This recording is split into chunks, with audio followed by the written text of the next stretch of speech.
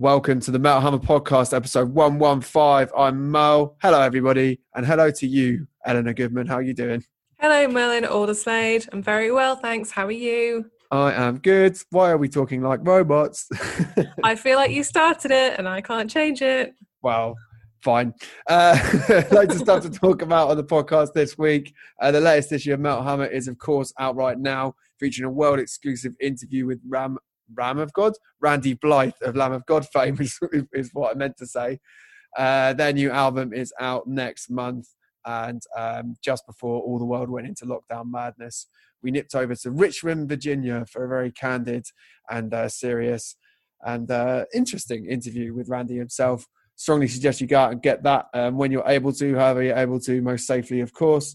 We have also now released our Lamb of God bundles, which feature That Very Said magazine, involving a exclusive cover that you can't get anywhere else, and a world exclusive specially commissioned art print by Mr. Luke Priest. He is the man behind quite iconic now art prints such as Metallica. I've actually got one of his Metallica prints up in my house right now.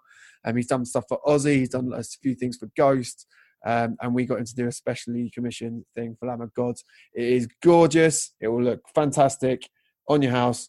So go to tinyurl.com/buyhammer where you can order that bundle or just the regular edition issue directly to your house. I say bum news, but I think it was inevitable. We kind of knew this would happen. Reading and Leeds cancelled this week. We also saw Rammstein, Guns N' Roses and Maiden all cancel their tours. In Maiden's case, at least, they've postponed it. Most of the dates have been rescheduled in Europe to 2021. Just kind of going back to what we've been saying, really, that 2021 is going to be pure fire emoji L. Yeah, I'm a bit sad because I was going to go to Coventry and see Rammstein as a birthday present to myself. So I'm going to have to stage my own Rammstein gig in my house. Do it. I did that with my mates last weekend. Actually, it was great. Not set fire to my house, but stage our own festival thing. Basically making a YouTube playlist and just everyone watching it on Zoom together. It's quite good fun. Doesn't quite replace actually being at a festival or at a gig, but we do what we can. I saw there's more news sorry, go on. No, I was agreeing with you. Hard agree. But yeah, it's a good laugh. I strongly suggest people do that as well if they're looking for something to do a bit different that isn't just another fucking quiz. Not to say I'm getting sick of quizzes, but I am.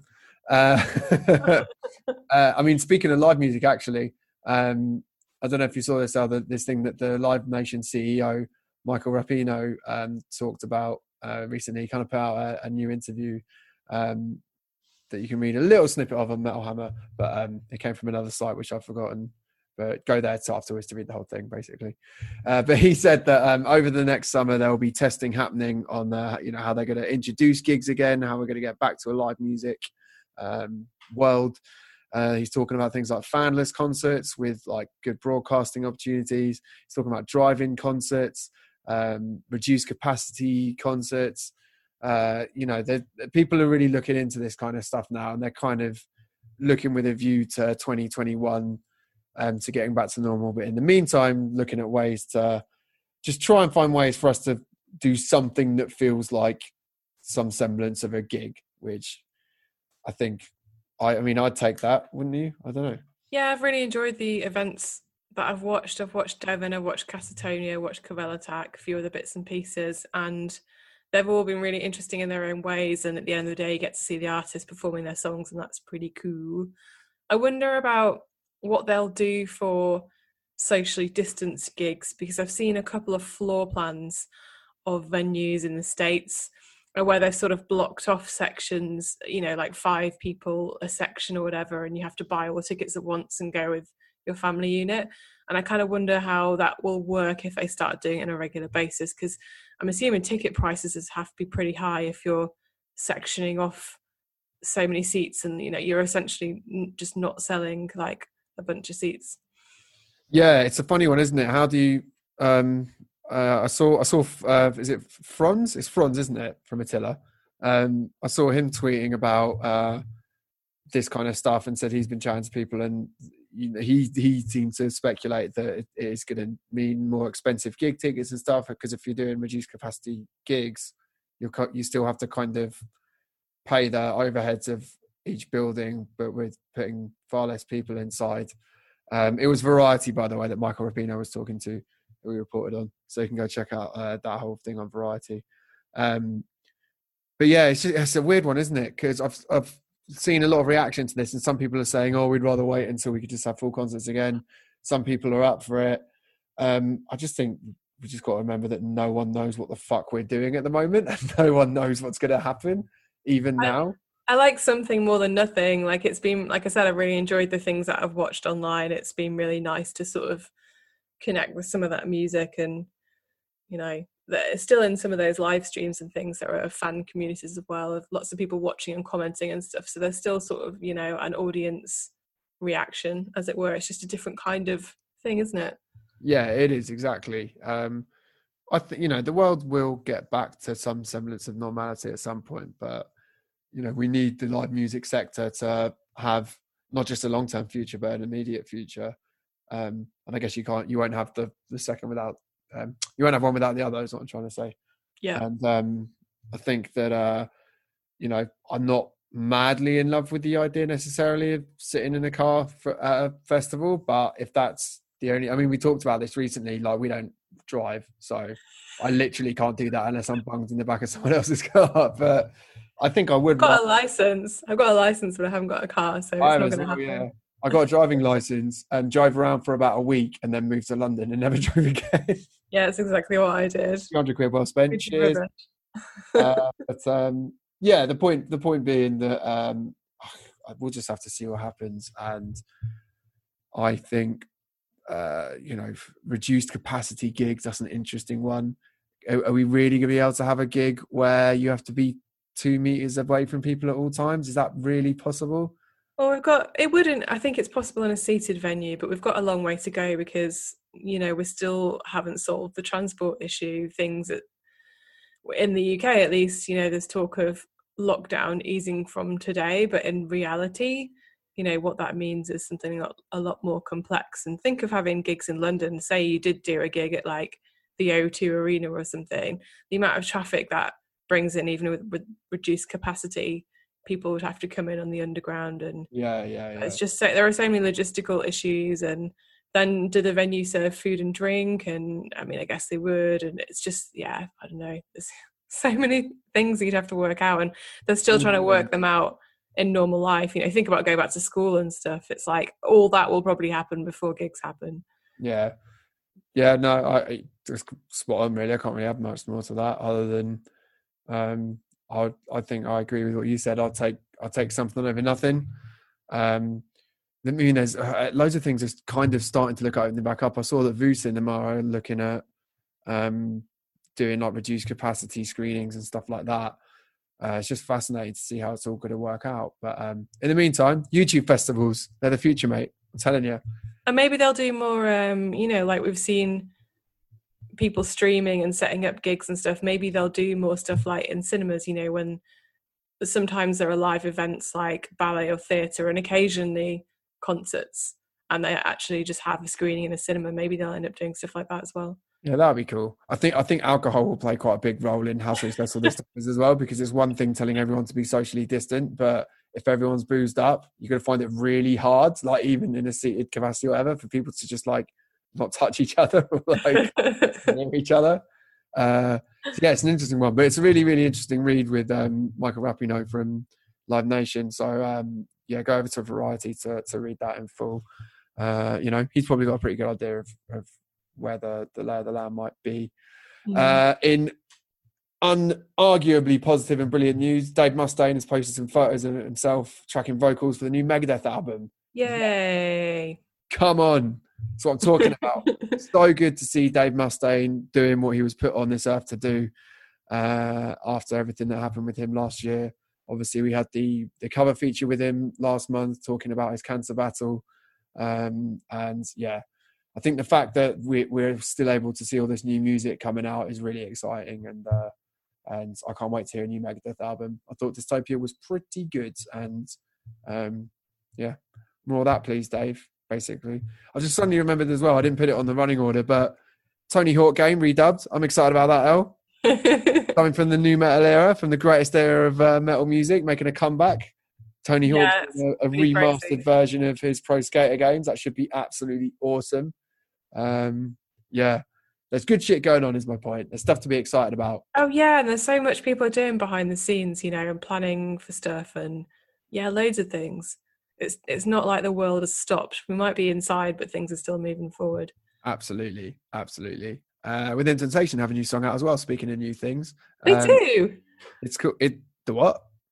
I was exclaiming. They do have a new song. Oh, I thought you said me too. I was like, do you? Put that under wraps. Entertain You has now been out. It's not a Robbie Williams cover, obviously. That would be ridiculous. Interesting track. Have you listened to it? It's really rocky. It's like, I saw they had the voice of their producer, Daniel Gibson, on there, because as soon as someone starts singing, you're like, that's not Sharon, that's a man.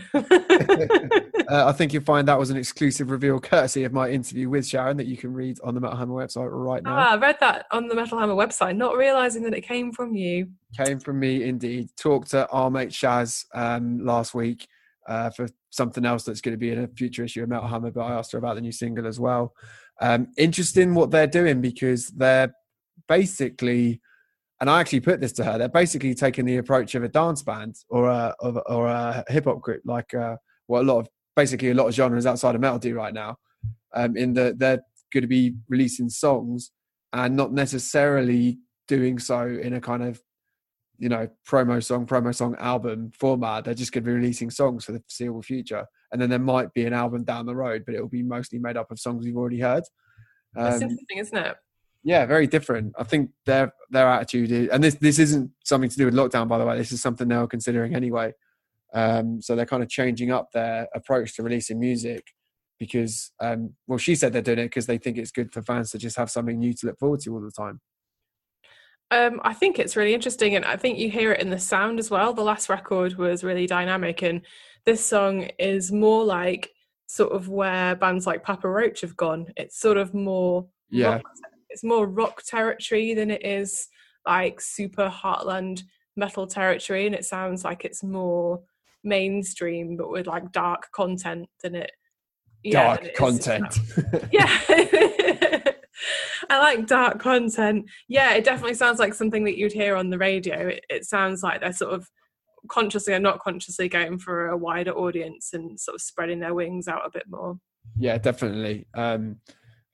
Within Temptation are one of those bands where I think I've talked about it before, but their album, The Unforgiving, for me was a really good example of that band's ability to just craft brilliant poppy rock songs. Very little in the way of proper symphonic metal on that record. It was just a great rock album. And I definitely think they've got the capacity to do that and, maybe break into America in a way they haven't on a huge level to this point yet. So it'll be interesting to see if this works for them. It's a fun song, so if you haven't heard it, go check it out. In more brilliant people doing brilliant things news, the Chicle. Oh, what's wrong with my voice today? Because I recorded radio earlier, so I've already talked out. I'm all like this. Goodness me. Cycling charity organisation and our dear friends, the heavy metal truants, have announced that their annual ride to download will now be a virtual event. So if you haven't heard of the truants before, longtime friends of Metal Hammer, former Metal Hammer editor-in-chief Alexander Milas is a big part of that company. They usually cycle from London up to Download Festival every year over a weekend to raise money for charity. They've raised literally hundreds of thousands of pounds over the years. Such a great bunch of guys and girls doing awesome stuff. Obviously, they're not going to be able to do that this year because there is no download, and they probably won't be able to cycle in a group of 50 fucking people anyway. So they're doing the virtual event. So if you are at home and you've got a bike, or you've got a, what do you call the bikes that aren't bikes? Stationary bike? Exercise bike? Yeah, an exercise bike. That's a brand. You can actually get involved with this. So you don't have to actually get out and about. If you've got an exercise bike sitting in your house, or if you do have a bike and you're kind of out cycling as part of your daily exercise, you can get involved with this. So go over to metalhammer.com to find out how you can get involved. It's a 170-mile journey that you have to complete. but I believe that you can do it over the next however many weeks it is until download would have happened. So it's not like normal where you have to bang them all out in one weekend. Join up, track up your like Strava or whatever app you use to log them in, and then you can get involved and raise some money for charity. So I would really love to do this, but I can't cycle properly because I'm crap and I don't have an exercise bike. So maybe I'll just try and run it. I'm not going to do that. That's a lie. But yeah, great things from the Heavy Metal Truants. Go to hammer.com, metalhammer.com that is, to find out more about that. Elle mentioned earlier about Within Temptation kind of going down a more polished super radio US rock route. And I feel that's very pertinent for the album of the week this week, because we're going to do the new Asking Alexandria album. Now, this is a band who have been through a really interesting evolution since they first turned up on the scene. Used to be very intrinsically linked to Metal Hammer. We used to talk about them a lot on the podcast. I don't feel like we've talked about them quite so much on the podcast in recent years, which maybe says something of where they've gone musically recently. I actually reviewed the last album for Metal Hammer, and I kind of talked about how whatever you were hoping that the return of Danny would bring, what it's actually brought is a very clear and considered maneuver into being a big polished radio rock band that is kind of tailor-made for American radio, which is not an insult. It's just that's clearly where they're going, and I think they do that very well. And I think they've kind of pushed that even further on Like a House on Fire. What did you make of this record, though? I can't believe they've been going since 2008, because in my mind it's like, oh yeah, they're still one of the newer metal bands, but now it's 2020 and they're not really a metal band anymore. They are a rock band. And like you said, they've gone down this really slick road of making stuff that's basically designed for US rock radio and US arenas. And I was reading the materials that came out with the record, and it said that last year they did an arena tour supporting Shinedown, and they also supported Papa Roach. And that you can definitely tell that they toured with both of those bands. And Ben Bruce, guitarist and obviously sort of co-band leader with Danny, said that what people go to a rock show for was fresh in our minds. They're there to forget about their worries and have a good time. And I think you can definitely tell on that record they've taken what they've experienced at those shows and then taken that to the studio. Yeah, definitely. And it's, it makes sense to me because I kind of feel like where Asking Alexandria came from, that kind of glitchy electronica induced brand of metalcore, is very dated now, to be honest. Like the scene they came from, I don't feel like many of those bands have aged particularly well. You don't really see people excited about those bands anymore. And the fans will have grown up too as well. If you were listening to that in 2008 and it's 12 years on, you're not going to be in the same place in your life as you were back then. Yeah, absolutely. And it's interesting because you kind of think about, how do you reach new fans? How do you reach different fans? And when I was listening to this record, I was kind of thinking, it's not really for me. It's kind of that super polished, shiny, nice brand of rock music that isn't really my vibe. Then I thought, well, actually, there's a lot of people that really do like this stuff. And I think if you're a fan of bands like Shinedown and all those kind of guys, and you heard this come on the radio and you didn't really know who it was, you'd probably be quite into this. And I think they do it really, really well. The production on this album sounds absolutely massive. Again, that's something they've always got really spot on in their career, whatever direction they've gone with. I was quite surprised to hear the amount of kind of like vocoded, almost robotic vocals that they've done, where you really overproduce them to the point where it sounds like it's like literally being fed through a computer or something. That's obviously a very, of today thing to do. And of the day thing to do. Are you like 80? Of today, I said, not of the day, of right now. It's a modern thing to do. It's zeitgeisty. I think it kind of works. It's weird to kind of put a vocalist as talented as Danny through that kind of mix because his voice is so powerful, and I feel like you're almost taking a bit of the guts out of it when you do that. But it's something they do quite a lot on here, so they're obviously feeling it. I thought the song Anti-Socialist in particular, when I first heard that, I just thought, well, someone's been listening to Ammo Era, Bring Me the Horizon, because that is literally what this song sounds like. There's kind of bloopy, bleepy bits. There's kind of like almost R&B beats mixed over a rock track. I just thought that was super Bring Me the Horizon-y. Obviously, there's ballads on here. I Don't Need You is a big ballad. Light is in the Air moment. It's hard not to see Danny driving a lot of this, just because when you look at the videos and the way he is now and the way he uses his voice these days, it kind of feels like an album that is very suited to his persona as a kind of rock and roll frontman, which is what he's kind of been about for a long time now. Yeah, a lot of the lyrics are sort of delivered in a rock and roll kind of way, and there's a lot of generic rock and roll stuff on there. In Down to Hell, he's like, I'm coming up, I'm going down to hell. You know, it's like very sort of generic rock and roll 101 stuff. But in his voice, it does work because, like you said, that is his persona nowadays. And I think the couple of songs you mentioned as well, Anti-Socialist, I definitely got that Bring Me vibe from it. And also a bit of Justin Timberlake. Yeah, And totally. on I Don't Need You, the other song you mentioned, they've got a female vocalist called Grace Grundy. And that one, when I listened to it, reminded me, it doesn't really sound exactly the same, but it reminded me of what Papa Roach did on their song Periscope with Skylar Grey when they got somebody in to sing on that. I didn't know they had Skylar Grey on a track. That's cool. Yeah, so I did wonder if it was, again, because they toured with Papa Roach and they talked about those influences, I wonder if that was kind of a little, you know, seeing what they did and doing their own take on it type thing. Yeah, that would make sense. I mean, it feels like a very modern album. It feels like an album made right now. As I said, you can't keep kind of just doing the same stuff. They've had to move forward. They've had to move forward with this, and I think it works. It'll be really interesting to see if it takes them to a different crowd or not. I mean, that's not to say that there isn't any interesting stuff on there. It's fairly one pace, but there are some little interesting bits and bobs.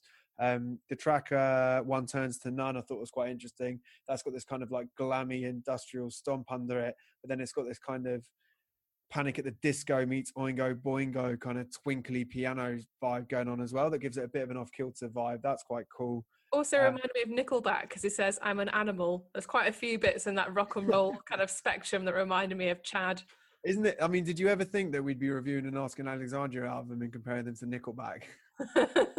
Nickelback, surprisingly, I don't know, seems to come up quite often. They're good at what they do. Yeah, no, totally. Another band that are really good at what they do. You can hate on Nickelback, man, but like they know how to write big, daft, dumb rock songs, and that's kind of what this album is. I don't think it would be fair to say that they completely abandoned like their own identity and sound, because the way it's produced and some of the cool little atmospherics and little moments of heaviness that come out really make this album stand apart from a lot of those other bands. Like the Violence, for instance, that's a cool stompy number. That's got some kind of screams in and feels a little bit more gritty and a little bit more connected to where they've come from. So it very much still feels like an Asking Alexandria album. It's just an Asking Alexandria album for what that band is in 2020. And if you want a big, harmless, fun slice of well-produced, slightly on the heavier side of modern rock and roll, then I think you could definitely do worse than checking this album out. If you weren't a fan of theirs from the start, you could probably still give this a go because it's so different to what they were doing back in the day that it might win you over. If you weren't into what they were doing on the last album, I'd say you definitely wouldn't like this so much, because the kind of more different elements of the last record are kind of what is the center of this whole album for me, for better or worse. But it'll be interesting to see if it, as an album, can make them take over the old airwaves. The old airwaves. Trying really hard for that to not come out sounding wank. The screaming thing's interesting for me because I noticed when you're talking about Bring Me, and he kind of does that thing like the song Down to Hell, he does like a proper scream, but it's always capped, and it's a bit like what Bring Me did and things like that. So Spirit, it's like there'll be a scream, but it'll always be stopped before it can kind of go too far. It'll always be kind of compressed as well, so it sounds more like a part of the song than something that stands alone. So they've definitely still got those like old Asking bits in them, but they're very much modified for what they do now. Yeah, agreed. So yeah, you might like this album if you're in the mood for some just like well-polished rock and roll. Could do worse than listening to the new Asking Alexandria album, Like a House on Fire. It's out on Friday. There's quite a few good releases out this week, actually. There's a new Bush album, which I wasn't expecting. Yeah, that's cool. But there we go. There's a new Bush record, and the new Paradise Lost album, Obsidian, is absolutely wonderful as well. I played a track from that on the Metal Hammer show on Feedback Radio this week. That's out on Friday via Nuclear Blast. And the Majestic Triptychon have a live album out as well. taken from their set at Roadburn. So yeah, loads of good stuff to tick whatever box you want ticking, basically. I don't know why I'm sounding like fucking smashy and nicey this week. Ask your dad if you don't know who that is. For questions from facebook.com/Metal readers. Shall we, El? Do you want to do the first one? Sure. Ben Wilmot asks, Code Orange have released an album that's critically acclaimed, but they can't tour or do much to promote it beyond the odd live stream. Is it possible the momentum push they'd get from this album will likely be gone by the time gigs and tours can return? Ooh. I mean, yeah, there is no better momentum for a band than touring. I think that's probably not a controversial thing to say. And so, yeah, I think any band releasing an album in this current era is facing an unusual roadblock in that they literally can't tour. But, you know, there's no point really sitting and worrying about that if you are a band at the moment. If you are deciding to put an album out, or in Code Orange's case, of course, they put the album out and then it all went to shit. But if you've got an album out, like, you have to find a way to promote it and you have to do something different. And Code Orange have done that. They put out their really cool streamed gig. That was kind of the first big thing that a band did after we all went into lockdown. That was really great. They've been doing an ongoing video series. They're putting out loads of great merch. And I kind of feel like the anticipation for live music is going to be so huge that when Code Orange do finally swing round again, the kind of release from people to see a band like that live is going to be so huge. So in the long term, I'd like to think it's not going to stall their momentum too much. And if there's any band that knows how to ride out an unusual situation by trying something different, it's Code Orange. I mean, the other band that have just put out a big album, a Trivium, and you can't move from Matt Heafy doing press and doing live streaming and all sorts of stuff. So I think the proof is there that you can find ways to push your music and keep your momentum going, even in this very ridiculous climate we're now in. Code Orange is so proactive as well. They're always just doing things and making dramatic statements, and they've got Roadrunner behind them as well. They've got a label that, they're always really proud to be on. So if any kind of newer bands, what's the word I'm looking for, are going to deal with it, then they are in a good place to deal with it. Yeah, totally. Agreed. Hard agree. Ben Jardine says, as we see a rise in online paid gigs and the possible announcement from Facebook doing the same, I didn't know about that. As the worry of pandemic resurges, insurance companies probably raising prices and Brexit. Could this all be a turning point for promotion, tours and festivals in the future? And could we see a major decline in physical presence shows? Well, I guess our pal from Live Nation earlier, Michael Rapino, kind of gave us as close to a clear answer as we could offer on that at the moment in terms of what the future of gigs looks like. Yeah, in the short term, I reckon, obviously there has been a decline because there aren't any at the moment, and the introduction is going to be very slow. But I think in the long term, we'll probably have options for both. So maybe some of the options we've been seeing, the streaming options, will stick around and become another revenue stream, just like bands have meet and greets and things like golden circles to make extra money and give fans something else. Perhaps we're going to see more live streaming type of events in tandem with physical shows. Yeah, that would be cool. I'll be up for that. Me too. Me three. Matt Baker. Oh yeah, sorry, go on. It's my turn, Merlin. Sorry. Matt Baker says, after all the fuss last year, is anyone actually still listening to the latest Tool album? I gave it another spin at the weekend and was bored before I was halfway through. And Lateralus is one of my favourite albums of all time. Oh, there's only one person here that's going to answer this, El. I like it. I still listen to it. But it's something that I would put on more for relaxation. So I just kind of listen to it according to mood. It's not something I put on in the morning where I'm like, oh, I've just woken up. I really need to get some energy by listening to the Tool album. It's more like, oh, I've just woken up and I'm feeling a little bit like, relaxed and want to ease into my morning, or I'm a bit tired. I'm going to put it on before I go to sleep. It's, everyone listens to music according to their mood. So I wouldn't say it's a record for all moods. I'd say it's a record for specific quiet moods.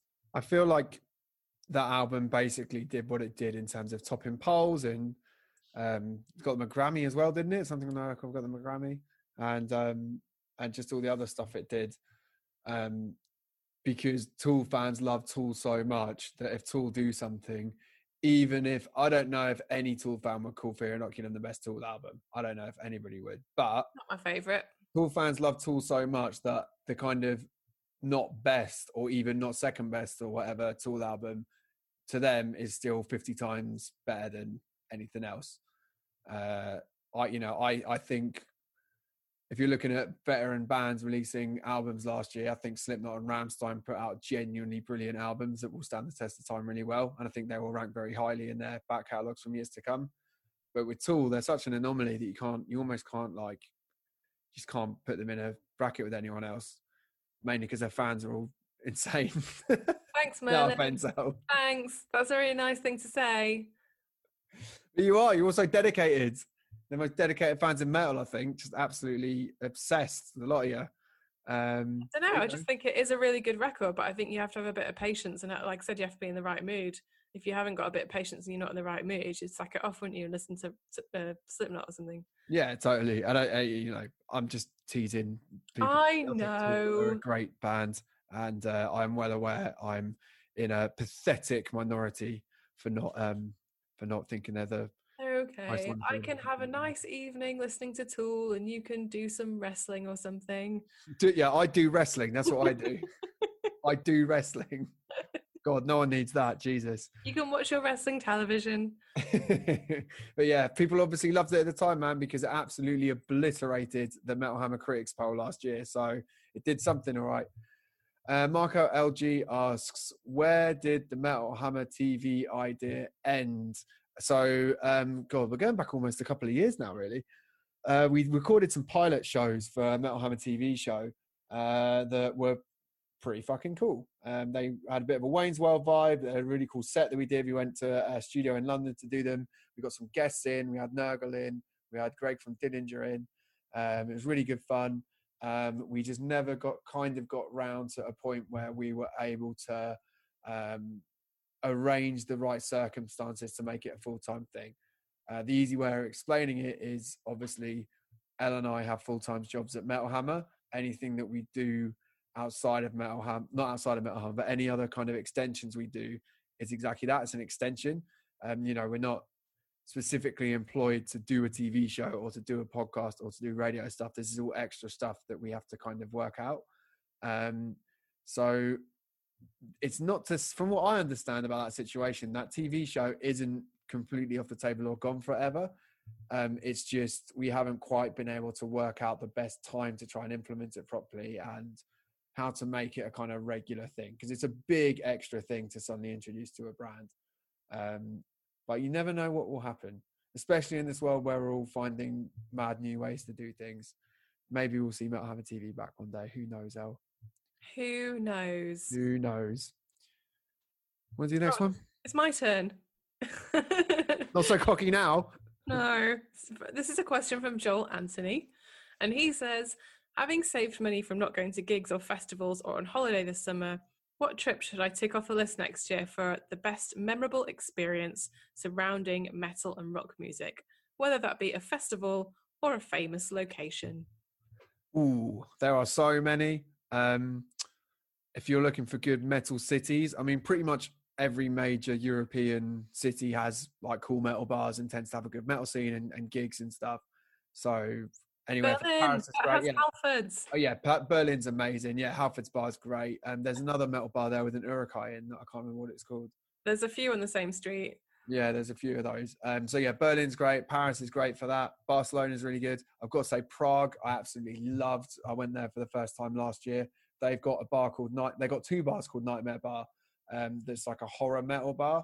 So if you're into that, oh my God, it's like heaven. If you're able to go further afield, and we're not even talking about European festivals here, any of those big European festivals are fantastic. Definitely think about checking those out if you can. If you've got budget to go further afield, obviously places like New York, Montreal's got a fucking fantastic metal scene and a really good vibe there. Chicago has got Kumar's Corner, which is the famous metal burger joint that's great. So yeah, pretty much any major city has a pretty thriving metal scene. In terms of foreign festivals in Europe, I've done Roskilde and Graspop. They're both really good. Oh, and I've done what's it called? The one that begins with G. That's a punk festival in Belgium. Groesrock. Groesrock. Thank you. Yeah, I've done Groesrock as well. That's good fun. What about you, El? Any recommendations generally? I've already said what mine would be. My dream one is Knotfest Japan, which they rescheduled for next year in Tokyo, which would be amazing. And I've been practicing my Japanese on lockdown. It's still rubbish, but I could probably buy some food and eat it at a push. I mean, that's a good start. I really would love to do that. Recommendations, I think you've been through the main ones, and then obviously just loads of UK festivals that are going to need some support in 2021, like rescheduled Download, rescheduled Bloodstock, Arc Tangent, 2000 Trees, Tech Fest, etc. I'm looking forward to all those coming back bigger and better next year because they're all fantastic festivals, and it's good to support some stuff from home. Absolutely. Yeah, you've covered like the major ones. Like you said, it is amazing that you can go somewhere and find a metal scene there. And the first thing I always do on every single holiday I go on is find the metal bar when I get there. Same. I actually made a Google Maps thing that I basically just listed every metal bar I've been to in the world because I'm a massive nerd. And I got to about 50. Ridiculous. Yeah. Not in a kind of, look how many places I've gone away, but in pretty much any city you go to, you can find 3, 4, 5. Like Amsterdam's got about 4 of them. Yeah, Tokyo's got some good ones. Osaka's got one. I'm trying to think of which bar I went to in Tokyo, which was crazy. I went there with Ladybeard, who you might remember. Ladybeard is a wrestler who dresses as a woman, and he was in a band. What band was he in? I thought the band was just called Ladybeard. Maybe it was. So Ladybeard. And he took us this bar called Guinea Pig in Tokyo, which just played metal music, and it had chains hanging from the ceiling, and it had these photo albums with loads of weird photos inside. I won't describe them just in case there's someone listening to this podcast with small children around. Yeah, fair. But that was they got to find out somehow. That was an interesting bar. Yeah, loads of places. Basically, metal, it will always be alive and well anywhere you look, is our point. Scott Situmple asks, if you could quarantine with one band, who would you choose? He says he would choose Brothers of Metal. Are you joking? Not, mate, I can't back that. That would be so full on. Just loads of dudes, and I think a couple of women are in that band as well, to be fair. All just like very closely packed together in like furry garb. In loincloths and loinclothettes. I don't know what you call it if it's female. Yeah, not sure that's the band I'd pick. I'd probably pick just like really nice, interesting people that got nice vibes and a chill and are good to chat to. So someone like Matt Heafy, he'd be good to hang out with. Lizzie Hale, we'd have a good chat just hanging out. They're all really cool people. Roddy Gale from Power Trip, I really like hanging out with him. He's got cool energy. Yeah, just basically any bands that are just nice, not stressful, easy to get on with. Matt Heafy really likes food as well, so I'd just have him cooking the whole time. I was thinking that too. I was actually thinking Matt Heafy would be really, because he's well into food, so he'd probably just really enjoy cooking, and it'd be like a challenge, like a store cover challenge, and he could maybe make something really good. That would be the dream. I was trying to think of like bands on Scott's wavelength. I thought Heavyosaurus would be funny, just for a bit of entertainment, because they're all dinosaurs. Why would you? No, but it's not a bit of entertainment. You're with these people for months. Just in case people don't know what Heavyosaurus is, it's like fucking Barney the dinosaur doing heavy metal. It's ridiculous. Why would you want to be stuck inside? They actually use Barney the dinosaur for torture, so yeah. But my serious choice is probably Tesseract, just because I spent quite a bit of time with them in South Africa a couple of years ago. We went to Johannesburg and Cape Town when they were touring over there, and I know those guys that I can get on with them and sit in a room with them and have a nice chat. And like you said about thinking of people who are super chill, like they're just kind of chilled out dudes who are interesting to talk to and nice people, and you wouldn't feel stressed out being in quarantine with them. So probably them. No, that's a fair choice. I back that a lot. But I mean, I don't really want any metal bands quarantining with me, to be honest. So I just feel like a lot of doing it. I like my own space. Not too much.